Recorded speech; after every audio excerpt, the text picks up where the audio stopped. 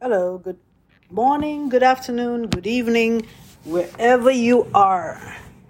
I'm your host on Talk Architecture Podcast, direct from the Casuarina Meru Hotel in Ipoh, Perak, Malaysia. Well, I've attended an event, and I gave a keynote speech on the barriers and challenges to mainstream disability in the context of Sustainable Development Goals 2030, which is the agenda set by United Nations and signed by many countries in the world, including Malaysia.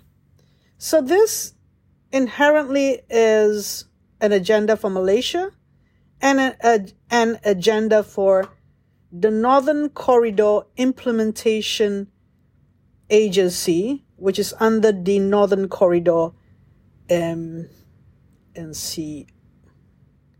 Economic Region. There are 4 states involved: Perlis, Kedah, Penang, and Perak. Sorry for all the mistakes there. Well, I'm overlooking the window of my bedroom or guest room at this hotel, and I can see Banjaran Titiwangsa, or the Titiwangsa mountain range. And beyond that, if you traverse that, you can come to the east coast of Malaysia and the other states in Malaysia Peninsula.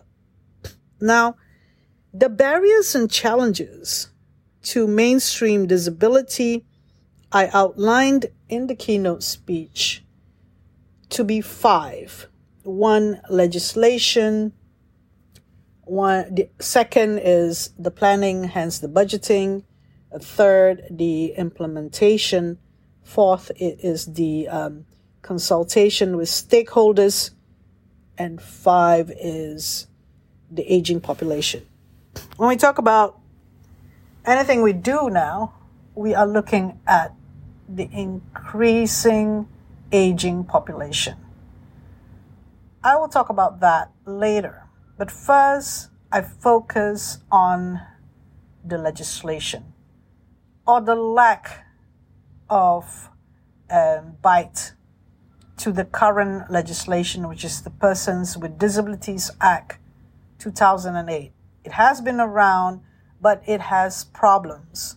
And one of them is harmonization of that act with the Convention on the Rights of Persons with Disabilities. Funny enough, CRPD by the United Nations was created in 2006, and the PWD Act in Malaysia could have harmonized better because it was enacted in Parliament in Malaysia in 2008. Obviously, there were things developing at that time, but the documentation could have been had and could have been better done so that there's more bite to the legislation. So there was a recent article that I referred to in the Malaysian Insight regarding how far behind Malaysia is compared to countries in the Asian and Pacific region, specifically the ASEAN region. So in that article, which is well researched, I quoted from that article the lack of implementation, the problem with it not being harmonized with the CRPD and so on. Basically, what I'm saying is we need an Anti-Discrimination Act or a Disability Discrimination Act, because it says it on the tin. It says it clearly that this act is an administrative act. It says Persons with Disabilities Act, but it is really an administrative act. And the seat of power, or the where the power comes from, is the Ministry of Women Family and Community Development, and it is controlled by the minister per se, presiding over a council of 10 people appointed by the minister from the community and from organizations to deal with disability. And the critical thing here is that 8 of the members in this council now, 2023, are non-disabled persons. And only 2 are disabled persons. So it has been not adhered to or not being critical of appointing people who are disabled or from the disabled persons organization. In particular, we insist that nothing about us without us. So that's the mantra.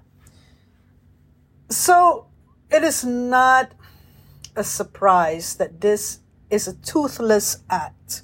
They call it the toothless tiger. Whatever it is, it doesn't have any bite. So you need an anti-discrimination act.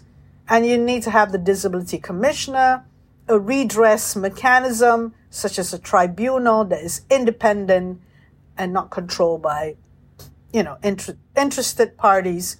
I mean, it should be as autonomous as possible. If you have a disability commission, it needs to be directly answerable to the parliament, not occupied by one ministry. And there's problems from the beginning, 2008 until now, 2023, of multi-sectoral collaboration between the ministries. It is so difficult to get things going. And then I go to the next point, which is the planning and budgeting issues. And always we refer to the voluntary registration, not a proper way to find out exactly how many disabled persons are there in the country. So I quoted that the World Health Organization estimate that in a country, 16% of the population are disabled persons. Then I also quoted some research of projection of elderly persons in the country by 2040 to be 17%.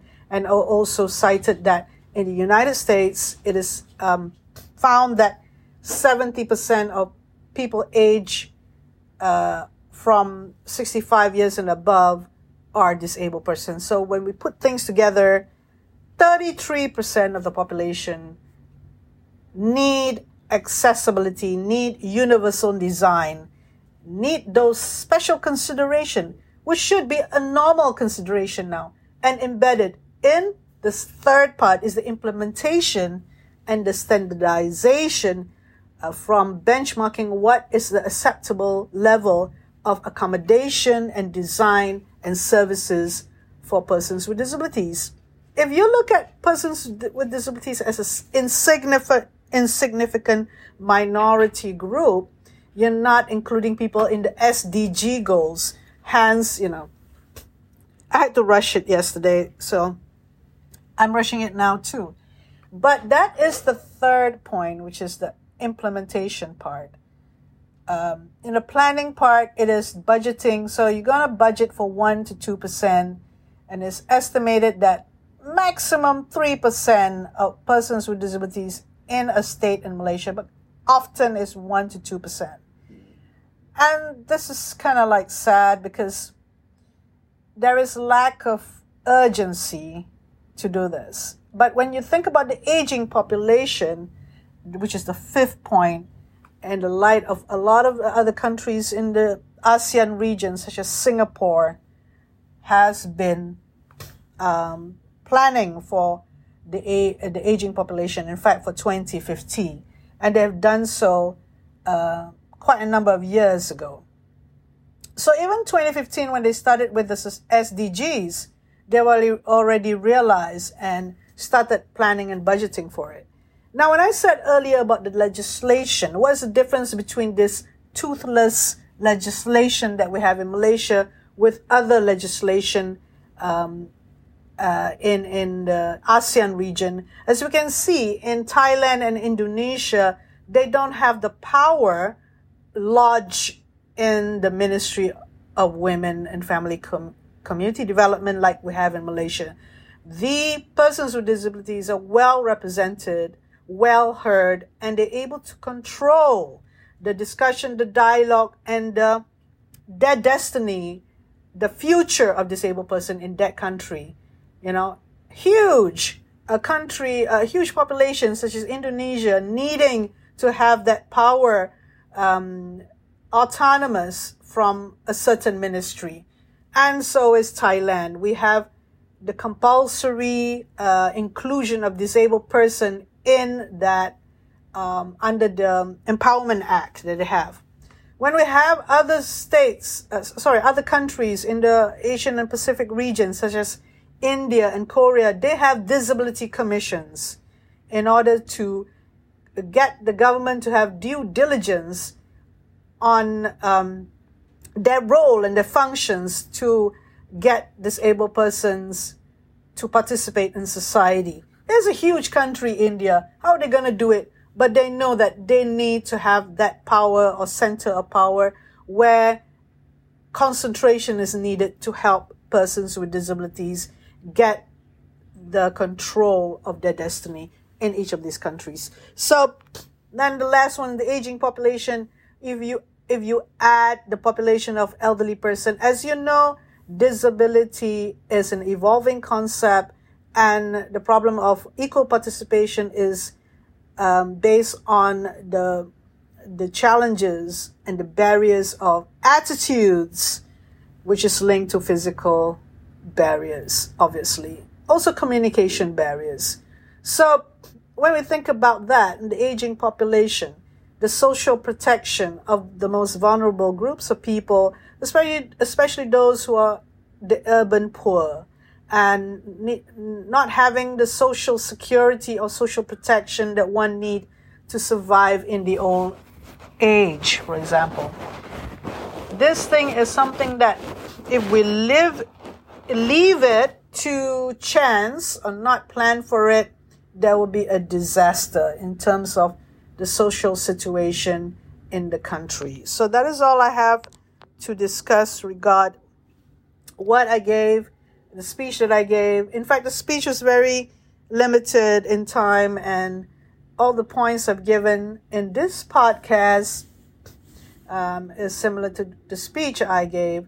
Of course, I showed a bunch of slides of involvement in doing the universal design bus stop, involvement doing a multi-generational housing with a certain developer, and all these other images of us, consultation with the stakeholders, and the stakeholders are many and include disabled persons themselves. So it's great to see local authorities consulting disabled persons when they do a project, and also collaboration between small businesses and the local authorities in order to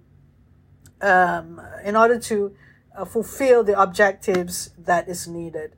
So thank you for listening, and I hope that this is an interesting topic for everyone to consider. You may be in a country where it's already advanced, but now you know about the situation in Malaysia. You may be a disabled person who wants to know about this. You may be a postgraduate student wanting to research on a topic from the built environment profession, or an architectural trained person. So you would like to know the topics of universal design and accessibility. You can find it in my LinkedIn, in my Facebook, Naziati Muhammad Yaakob, or follow me on Instagram at rediscover_architect. And we need to put it out there. This conversation needs to be something that is consciously being thought of, and especially for those who are do functions and roles are the implementers of design and services in this country. So with that, thank you very much for listening.